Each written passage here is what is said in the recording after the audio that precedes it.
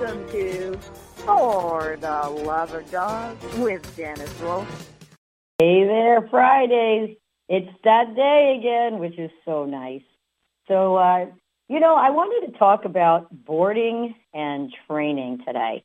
I'm going to get right into that because we've got a lot to cover.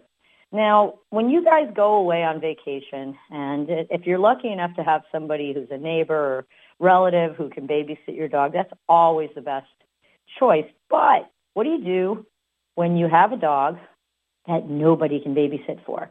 For instance, and as I have one of my patients, is a mixed breed with 3 very dominant breeds in her. And we keep her for this family because I've known the kid since he's 14 years old, and he's in his 30s now. So we keep her here, but we have to manage her because even though I've rehabilitated her as much as she can go, she definitely has some chemical issues. So I'm going to kind of tie that into the boarding and board and train and explain a little bit about, unfortunately, what goes on at a lot of boarding facilities or board and train facilities, doggy daycares, et cetera. Kind of going to let the cat out of the bag of what I've seen, and I try not to disparage anybody or methods as long as they work and they're not cruel or inhumane, but I definitely want to talk about that. So what do you do when you have to board a dog or you have to go away or you're having another baby or you're having your first baby and your dog is a good dog, but your dog really isn't good with other people or isn't good with other animals, and now all of a sudden you have nowhere to go, nowhere to bring your dog. So there are all kinds of pet resorts, quote unquote, board and train, but all places are not created equal.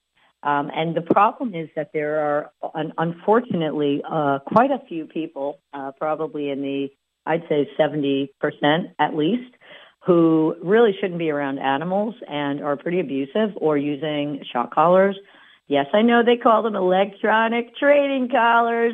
Yeah, okay. So, if somebody hits you with, with a pebble, yeah, that's not going to kill you. But if somebody throws bricks at you, that's a whole different thing.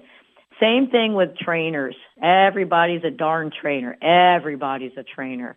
Nobody, or I shouldn't say that, most of the people who you will come up against, especially if they don't even have their own facility and they're only meeting in, it's like with the rescue groups, right? You have rescue groups who, we're foster-based. That just means that they can't afford to buy a place, right? So it doesn't mean that they're better because they have money or access to it, but it does show a sense of responsibility because if you have a really bad reputation and you're just in a park somewhere, you can go to a park somewhere else, right? You can go anywhere else. And I'm not talking about people like myself and some others who I know who are, super trainers or super behaviorists, but, they just take the dogs out in the park. I'm talking about some of these places that they just don't have they don't have your dog's best interest at heart.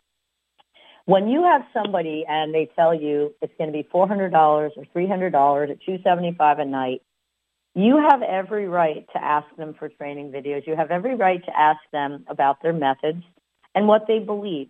You don't necessarily have to see them because most people, unless they're really scummy, will kind of be more honest than you probably would expect, because if you catch them with certain questions, which I'm going to tell you today, you will know 100% how they're going to be and if you want to have your dog in their care.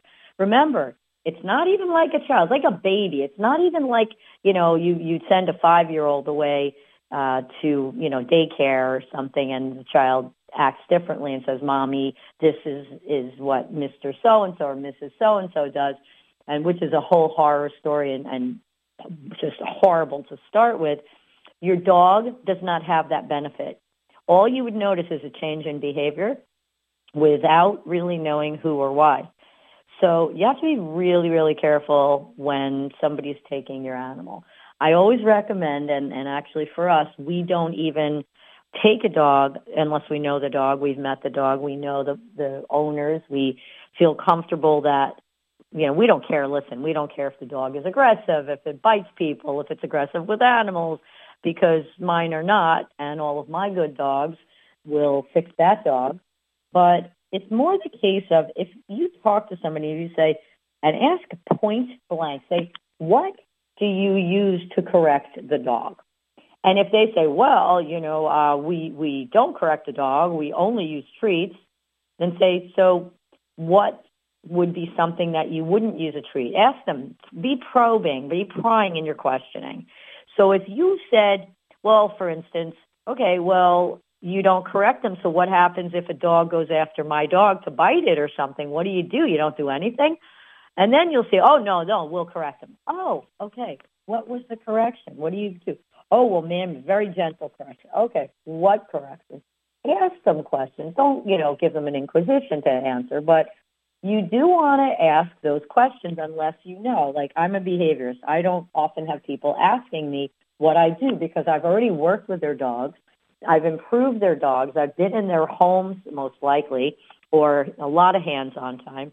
They've seen that I'm not a hitter. I don't hit dogs. I don't yell at dogs. I don't choke the dogs. I don't yank them off the ground with a choker chain. I don't zap them with a shock collar. I don't yank them with a prong collar. I don't sharpen the prongs, which, yes, they're quote-unquote trainers, a.k.a. Hitler and Mussolini and Stalin probably, who would think nothing of, being abusive, right? They're just abusive.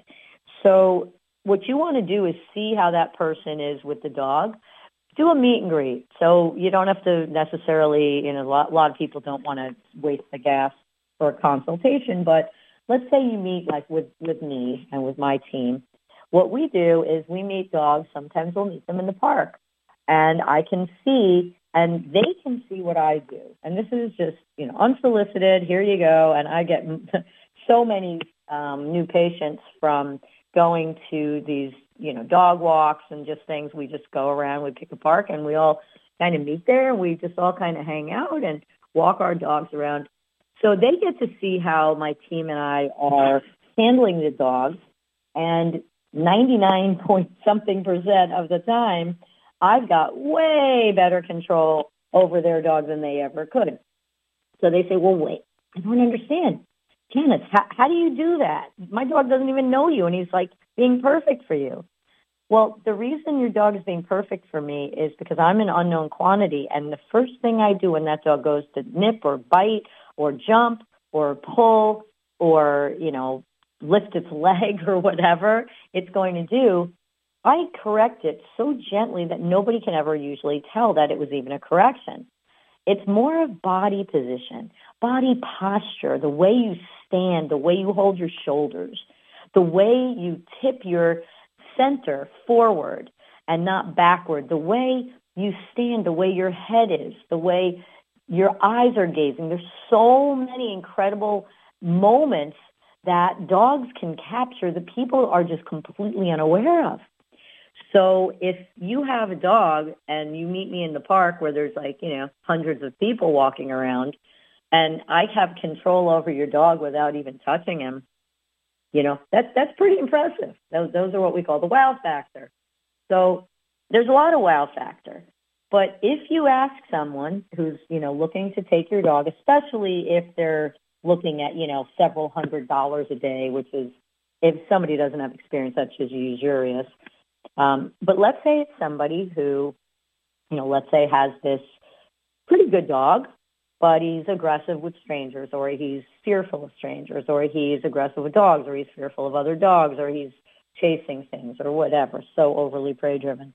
So what exactly do you do in that moment? What do you do when you want to know how a trainer, or if you're lucky enough to have a behaviorist like myself, and an actual behaviorist, not somebody who is a local yokel dog trainer who claims to be behaviorist, because there's plenty of those people out there too.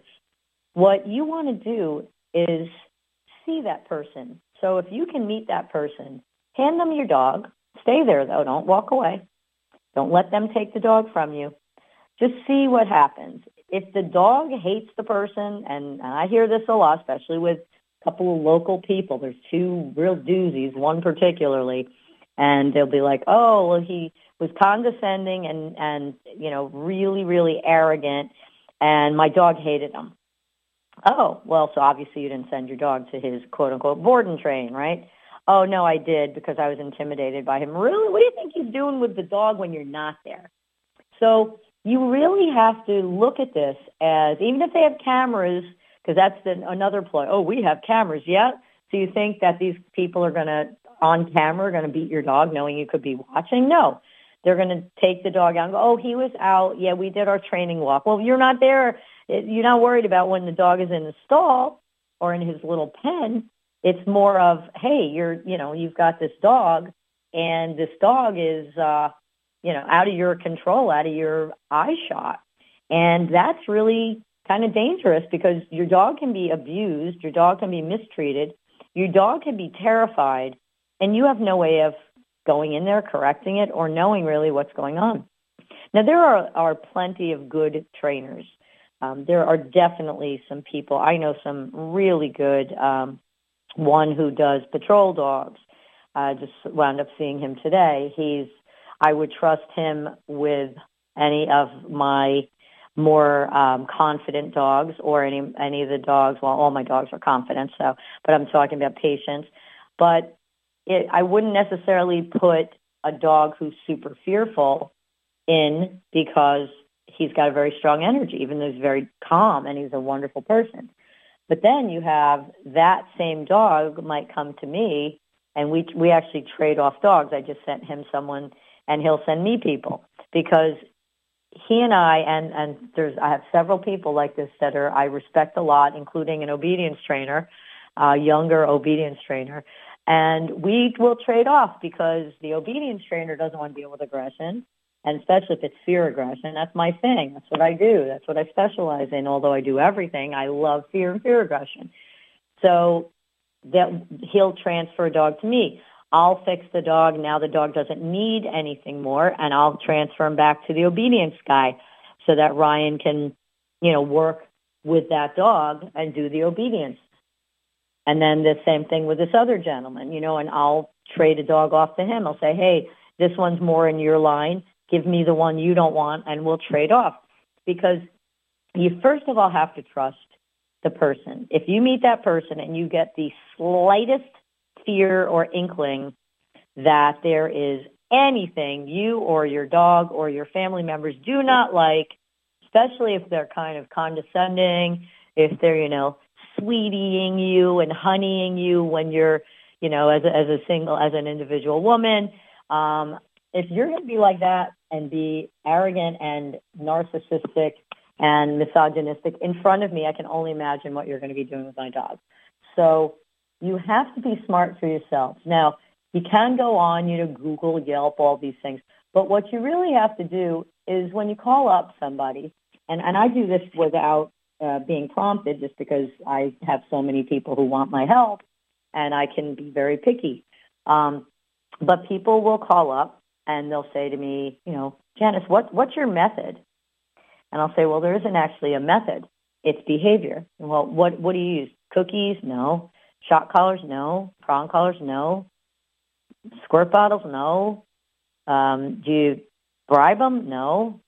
What's the method? Well, behavior, there's not a method. Behavior, it's just like if you went to a psychiatrist or psychologist or social worker or professional or counselor, there isn't a method per se that you're going to notice. Now, there is actually, something that people are taught. But with dogs, there are more problems with dogs than I think there ever will be with people because there's so many different issues, so much inbreeding in dogs, so much poor breeding in dogs, fear, dogs who were fed lead shavings or gunpowder when they were pregnant, or the puppies are fed that to make them mean so they can be more aggressive for pit bull fights or whatever. So if you've said to me right now, you said, what would the best trainer or behaviorist be for my dog? How do I know what the difference is? If you have a training issue, it means that you would never need me. You wouldn't need a behaviorist. You wouldn't need a legit behaviorist. If you have somebody who tells you, oh, yeah, I can make your dog sit and lie down, on command and blah, blah, blah. Well, yeah, so that makes sense because that's what obedience trainers do. But when you have a trainer who tells you, oh, yeah, we're going to use an electronic training collar. He's going to be with me for 2 weeks. And, yeah, he's not going to do that when he comes home. Well, anybody who tells you that 2 weeks, because that's the magical number, then what happens if that dog is terrified of somebody and doesn't respond in 11 or 12 days? Does that mean that the dog is going to stay longer? No, it just means your dog is going to be put under more stress and more potential abuse because he's not listening. Dogs aren't on a timeline, okay? Dogs, you can't say, oh, I'm going to train this service dog in, 15 days. I'm going to train this dog to do A, B, and C in, 3 hours, because it's like saying to a child or saying to you guys, what's your worst subject? Let's say it's math. And I give you some long algebraic equation with like 3 variables, and you're just like looking at it like, oh my God.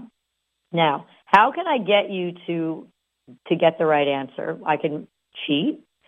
I can counsel you until you get it and teach you, not train you, or I can give you an answer key, right, or something. So you have to be ready at a certain time. Well, with dogs, when you do that, you put undue stress on them. You're actually hurting the dogs, because what's winding up happening is the dogs are being stressed and pressured, and you're putting the dog in a bad situation, and you're not even doing it.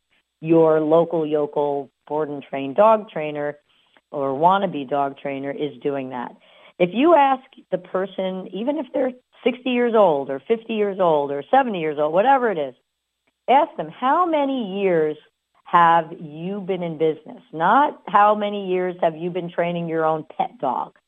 How many years have you actually been in business? How many years did you study about animal behavior? How many years, how many dogs, so let's say how many dogs have you worked with? Have you personally trained? And you'll have people going, oh, yeah, I've done a lot. As soon as they answer you like a lot, run fast.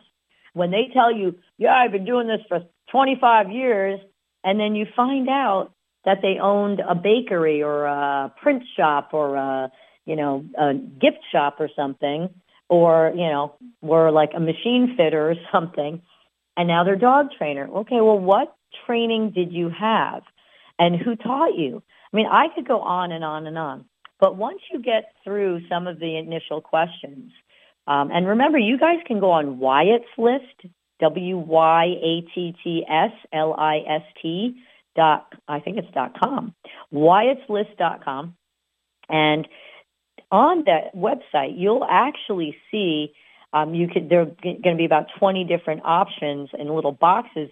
If you click on that, and you can look up boarding, it'll give you the questions. It'll look up, if you click on trainer, it will actually give you the questions that you should be asking of whoever that dog trainer is. The biggest issue is, especially with women, you're going to find that, people are, especially, I'm sorry to say, but especially with men, they're going to be like, oh, honey, I've got it. Or, anybody who calls me honey is going to get punched. All right. It's just, that's absolutely ridiculous. So I'm actually on Wyatt's List right now, WYATTSLIS. You guys see the cute little baby Wyatt there. And there's boarding, dog breeders, bringing a new puppy or dog home, dog walking, dog grooming, kids zone, lost pets, nutrition, pet mourning and bereavement, products, pet experts and professionals, dog rehoming, rescues, seasonal and regional tips, service dogs, shelters, dog training, dog transportation, vet care. And you can become a member by calling us or by clicking on the Become a Member button.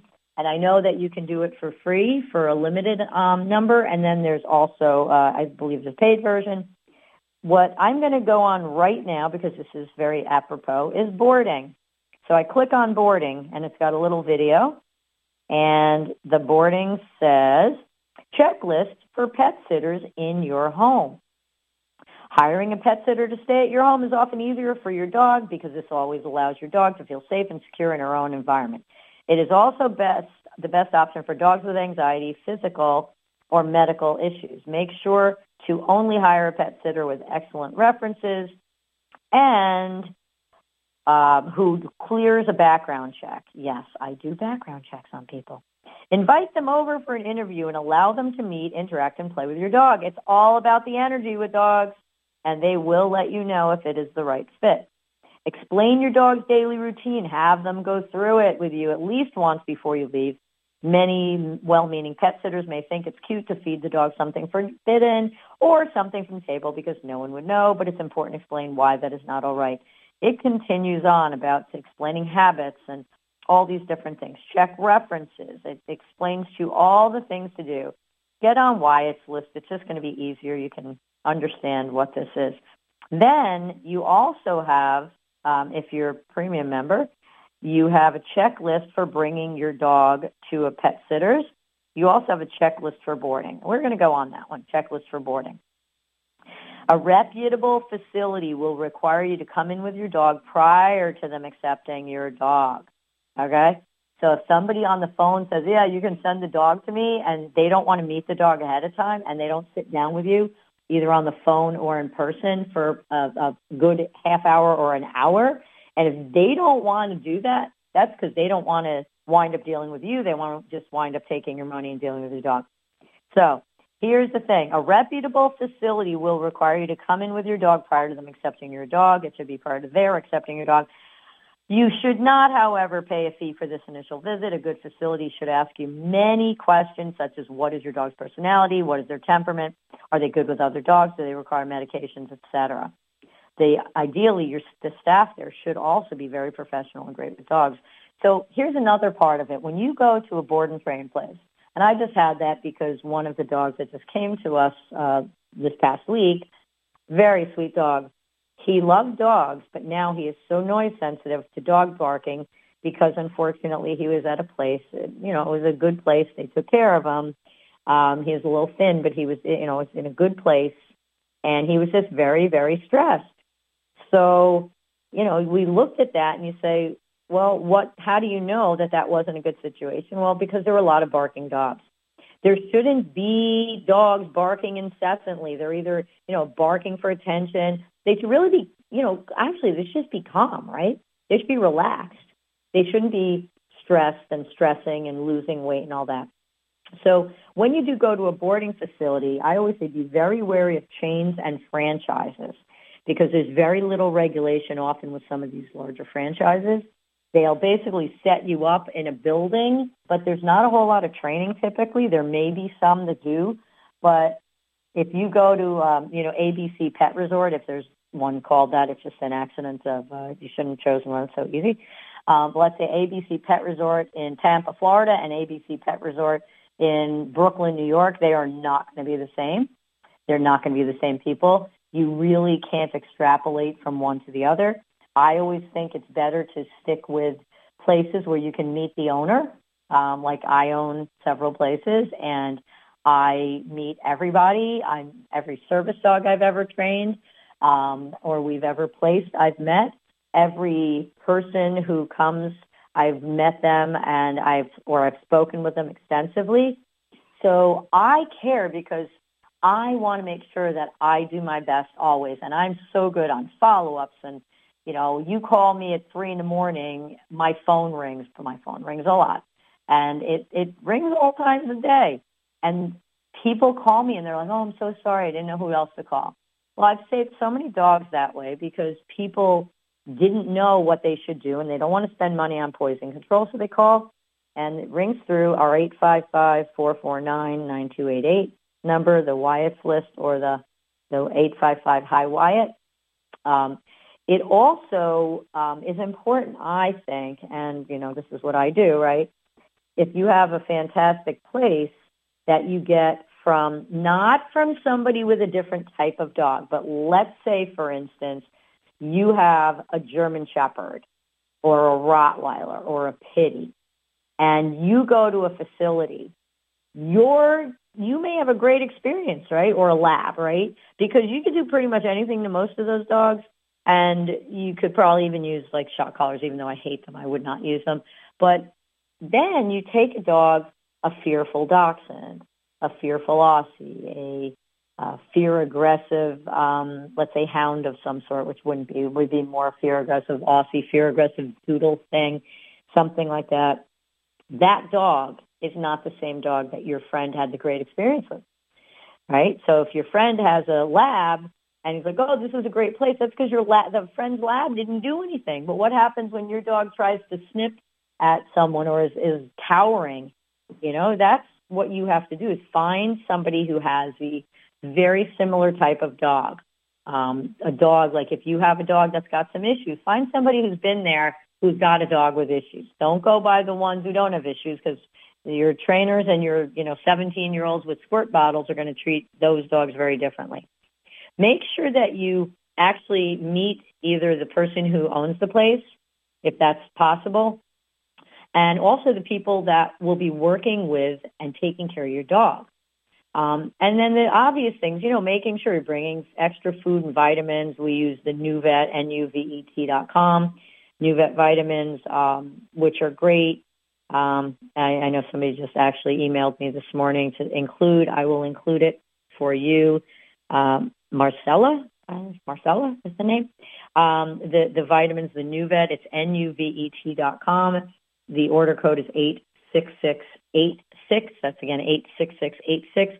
And Marcella, that's the place that also has good shampoo. That's oatmeal shampoo that is yummy, and it's not very strong smell. Anyway, I digress. Make sure you bring their food, even if the place offers food. I see so often that people will say, oh, Janice, but if they're going to feed the food, then it doesn't cost me money. Okay.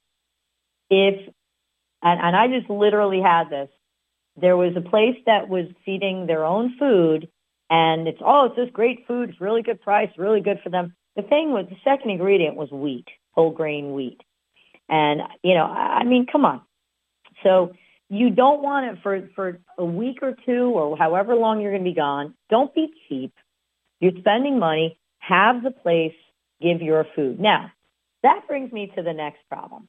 There are a lot of these places and a lot of these, places that are boarding that may look fun and, look, and it's a happy, happy, joy, joy. They charge you for feeding your own food. Now, you know why that is, right? It's because if they have to give your dog a different food, they have to keep it separately. They have to make sure, they probably have to, keep track of who got what and how much and all that. But to me, that's like a red flag. I've seen places charge $2 a meal or $2 a day or $4 or $7 to feed your own food. So let's say they feed their food. The dog gets diarrhea when it's there, and God knows what else it's picking up from a million other dogs. So let's say you have that. And then on top of it, your dog comes home and now he's lost weight, he's stressed, and he's probably got diarrhea. So I don't know. I think logic dictates, if I were not the only one who's logical, logic dictates that you should be feeding your dog the same food. Remember, when you're sending your dog away or you're introducing something new to your dog, try to keep as many variables, as many things that are potentially going to change. Try to keep them as much similar as possible. So if your dog is going away and being housed in a place with a bunch of dogs that hopefully aren't sick and with a bunch of people who hopefully aren't going to be abusing your dog, and let's say you find a great place, but, now your dog comes home, he's got diarrhea, he's anxious, and he's got a bad stomach, and now you get mad at him that he came home and he's, having diarrhea in the house, okay? So it doesn't make sense. Be clear, very clear to them. Put it on his chart. Put it on his cage card. Put it on his food, that they are only to feed your dog his own food, not the food from the boarding facility, not even treats. Make sure you supply your food and your treats so that you don't have that problem. Also make sure that you list if the dog has allergies or if it has any like medical conditions. So let's say your dog has allergies to wheat and they're feeding them greenies, not that they're going to because they're too expensive, and they're highly overpriced, and they have wheat. But they have wheat and milk bones. They have wheat. So now your dog who's got an allergy, good luck go spending 2 to 3 months getting the body rid of that crap. Also, if the place will allow you, bring your dog's bed or a blanket if they'll allow you. If they don't, which is, some places don't, see if you can bring a little towel or something that has your smell on it, and then have them put that onto the, whatever bed, Karanja bed or whatever they've got. It's really important so your dog can have your scent, and it'll help him for sure to have a little easier transition.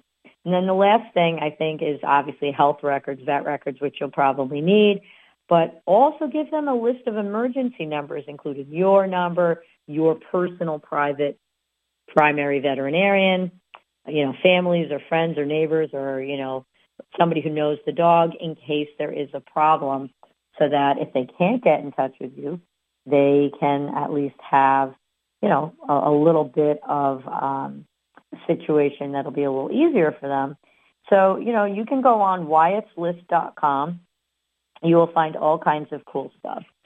We even have a pet loss and bereavement counseling. We have several people, including myself, who are certified by APLB in pet loss and bereavement counseling. So, it's a hard thing, and especially if you have a dog who might be a little bit older or a little bit more frail, it's really, I think, incumbent on us to make sure that our dogs are going to have the best of everything, the best situation, and that they're not going to have issues. Ask those questions. Don't worry about offending somebody. When people call me, and I've been around for 38 years or something, like too long, since I was -10. Okay. I've been around so long. Everybody knows me, and the rescues call me and all that.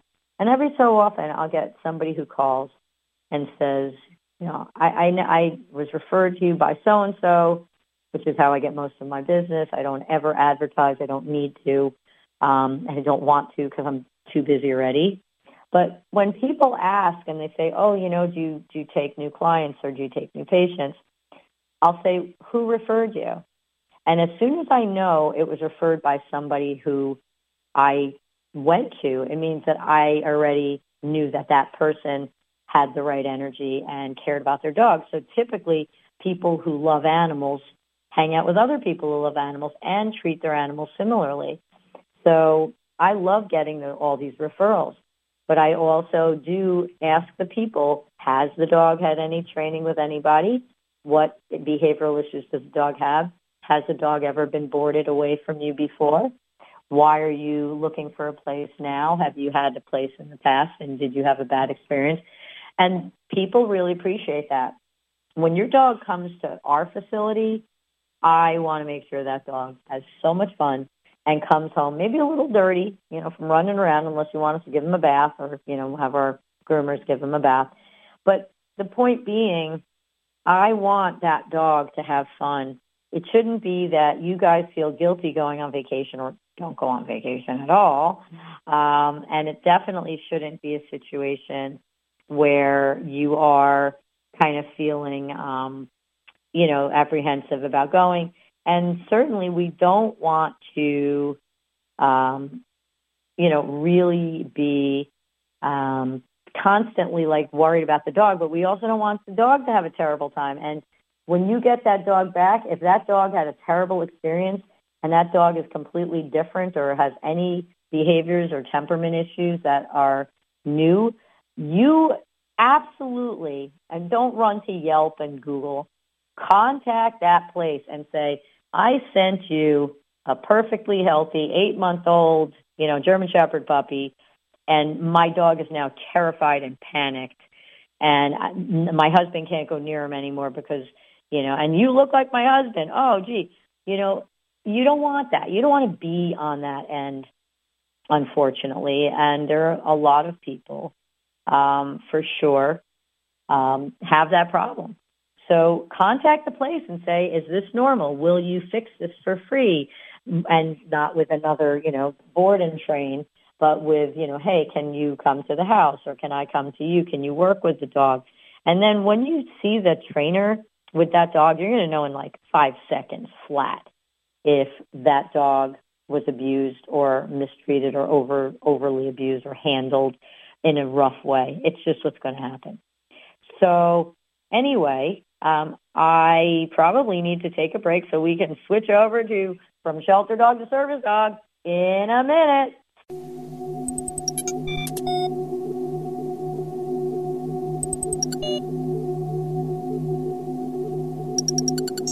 And welcome back to From Shelter Dog to Service Dog. Still with me. I'm still here. Okay, we're going to do kind of a quick, since we went a little bit over on the For the Love of Dog, but we're going to go a little shorter today because it was really important what we were covering. Now, I do want to ask you guys, so this I'm going to bring up dog licensing for service dogs, therapy dogs, and other assistance dogs. Now, pretty much what's the difference between a service dog and a pet? Well, we know that. Okay, a service pet is not a thing. A service pet doesn't exist because a pet is a pet. A service animal or service dog, and now there's only service dogs recognized by ADA thanks to the crazy people with service chickens, pigs, piranhas, tarantulas, snakes, and peacocks. But now it is only for service dogs, which are a species, and it is also for miniature horses. The miniature horses, yes, they are permitted to go anywhere the person is permitted. The problem is that even a horse that is, potty trained, so to speak, it's a pretty tough thing because horses really can't control. If they get excited, they're going to go. And it's a whole mess when they do.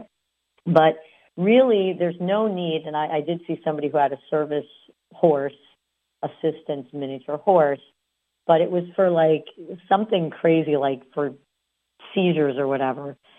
A mini horse, the only time it'd be good for seizures is if you fall on the mini horse. Horses don't have that kind of sense of smell like a dog does. They have a good sense of smell. But why would you use something that is definitely not going to be able to lie down? Because horses, even if they lie down, there's a limit to how small a 150 or 200 pound horse can get, mini horse. But a dog that's 100 pounds that can do the same job can, squeeze into a much smaller space. Also, when you're getting any kind of service animal, which is basically dog or miniature horse, the horses do live longer, which is a great thing, but they're really limited a lot in what they can do. They can't move as quickly as a dog. I'm not talking about running, but I'm talking about, let's say you do have a seizure and you have your miniature horse trained for seizures, which is fine. So I could probably do that if I tried, because I have more of a background in horses than I even do in dogs. But let's say you train your miniature horse, and your miniature horse is, over, 2 feet away from you, and you start to get dizzy. If you don't fall onto him and you fall the other way, it's impossible for that mini horse to get over to you as quickly as he needs to. And a dog is much more nimble, and, they don't have a hoof. Miniature horses typically would have either borium shoes, which has like a little tiny bit of borium, which is like a heavy metal, and it makes little bumps, almost like little pimples, but a little bigger on the bottom of the shoes so that they don't slip and slide. But a lot of the mini horses don't even wear shoes, so if they're on a slippery surface, it's going to be really hard for them to get under you. So that brings me back to horses and dogs. And if you do have a mini horse or you're looking for one as a service horse, service animal, remember that they do have some limitations, although it is wonderful because they usually live at least twice as long as a dog, which would be wonderful. Let's go back to the dogs, though, right now. If you have a legit service dog, and remember, even your town, I've had this we play service dogs all over the world, literally from Turkey to Japan to France to Where was a couple of weird ones? We had Bulgaria, Aruba. We have them all over the country here as well.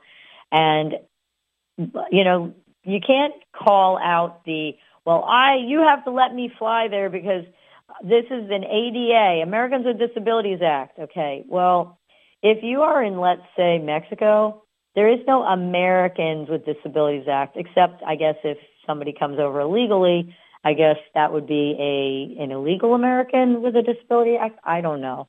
Don't hate me because I'm telling you this. It's just so disgusting that people who are law-abiding are not rewarded and people who are lawbreakers are given so many wonderful benefits of this incredible country. But this is one of those stupid things. So if you have a service dog, you should be able to contact your licensing group, which is probably your county clerk or your town clerk, and tell them this is a service dog required because of a disability. They cannot ask you the question of what disability it is. Remember, that's what ADA does protect you against.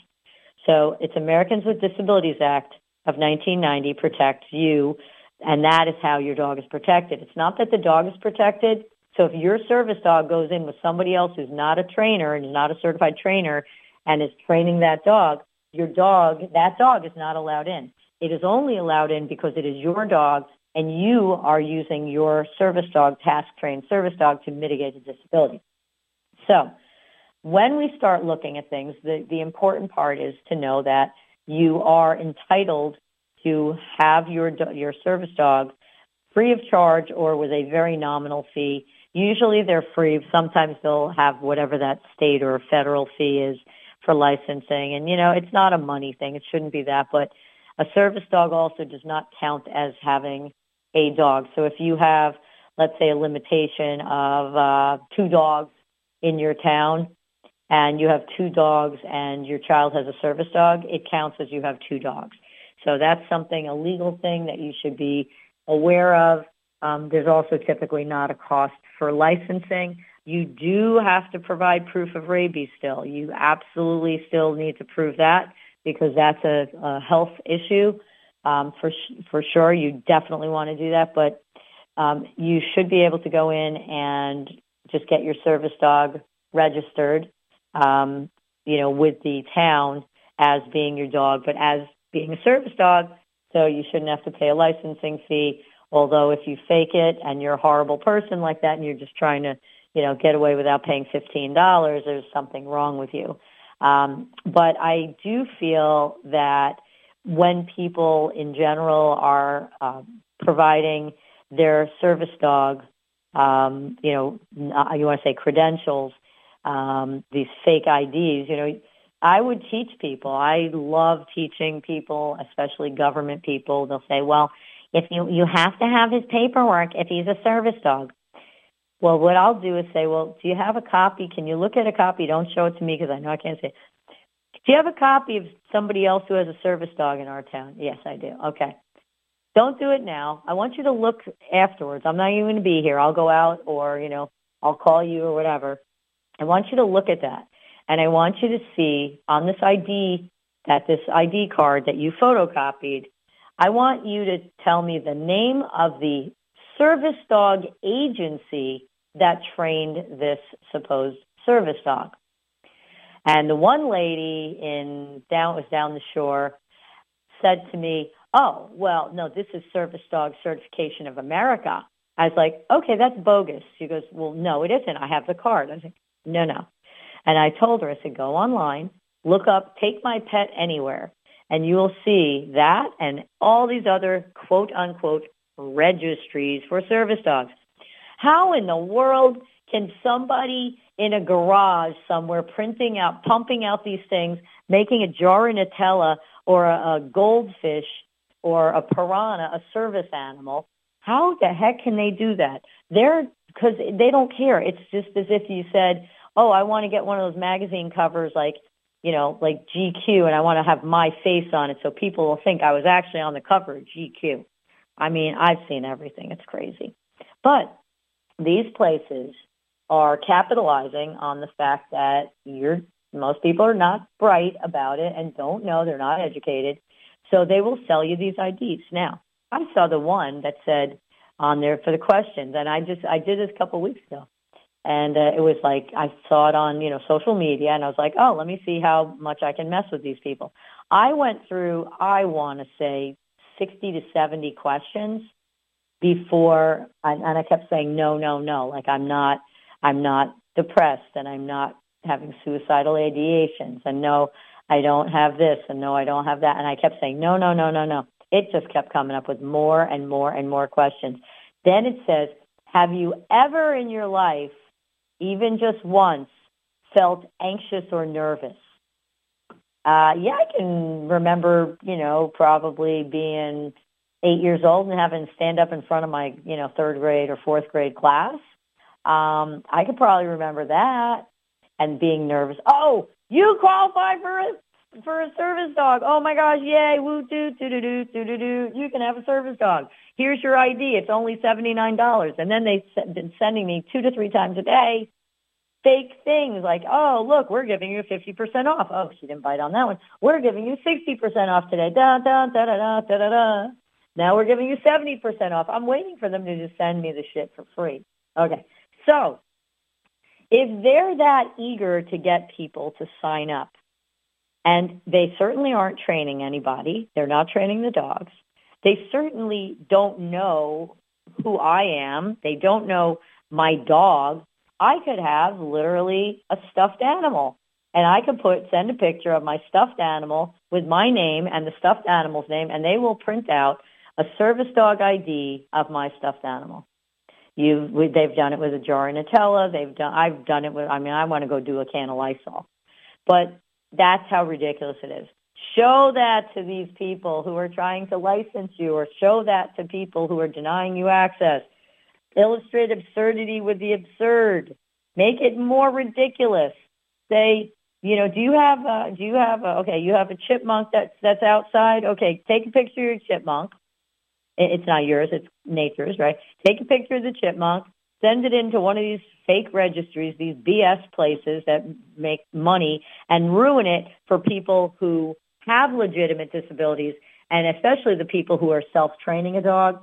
I very rarely see a really well-trained, self-trained dog, but I have seen some, and they absolutely deserve to have the same rights and privileges as one that comes from Merlin's Kids or, one of the other really great service dog providers. There are a few really good ones out there. There are many, many more that are terrible. But the whole point being, why do you need a card when the ADA says you can't be asked for ID? So what happens is, those people who are faking it, who are getting these fake IDs so they can drag the little pet, their dysfunctional, screwed up little thing that they have at home, they want to bring it with them because they just want to put one over. You guys are the problem, because what you're doing is letting people in charge, when you're showing that fake card, those people in charge don't know any better. And so they're giving people who get dogs from Merlin's Kids, Guiding Eyes, Seeing Eye, like the really good places, they're making it harder for our people to be able to go into places, because there is no requirement, nor is it even allowed. There's not a thing. It's not a thing. There is no ID from the government or from your local government saying you're a service dog or you're a handler of a service dog. That comes from whatever agency, like Merlin's Kids, might be actually doing the training and the placement. So if you're self-training a dog and you go get one of those IDs, you're part of the problem. What are you trying to justify that your dog is trained? If your dog is task trained and it can pass all the tests that we do, which maybe it can, maybe it can't, but if it's pretty good and at least it's not trying to bite people or lift its leg on the maitre d', I don't care. But I do care when you present a fake ID. I hate that. And I despise people who try to do things that have these just long-reaching effects, terrible effects on other families and other people. So don't do that. All right. Well, my tirade is over. My rant has ended. It is 2 minutes to go, and I'm going to tell everyone, have a wonderful weekend. Don't be bad. Don't be an obnoxious driver. Don't almost try to kill me 3 times on the way home and literally once almost succeed. Be careful when you have your kids in the car. Just or if you're in a rush and you're almost going to miss the highway exit. You know what? Miss the damn exit. Don't try to kill somebody because you're stupid, okay, and because you didn't know where you were. Just go to the next exit, turn around, you'll be fine, okay? Don't kill people along the way. And that's my words of wisdom for this wonderfully fine, very chilly Friday. God bless all of you. Yes, I can say that. It's my show. And have a great weekend. So long.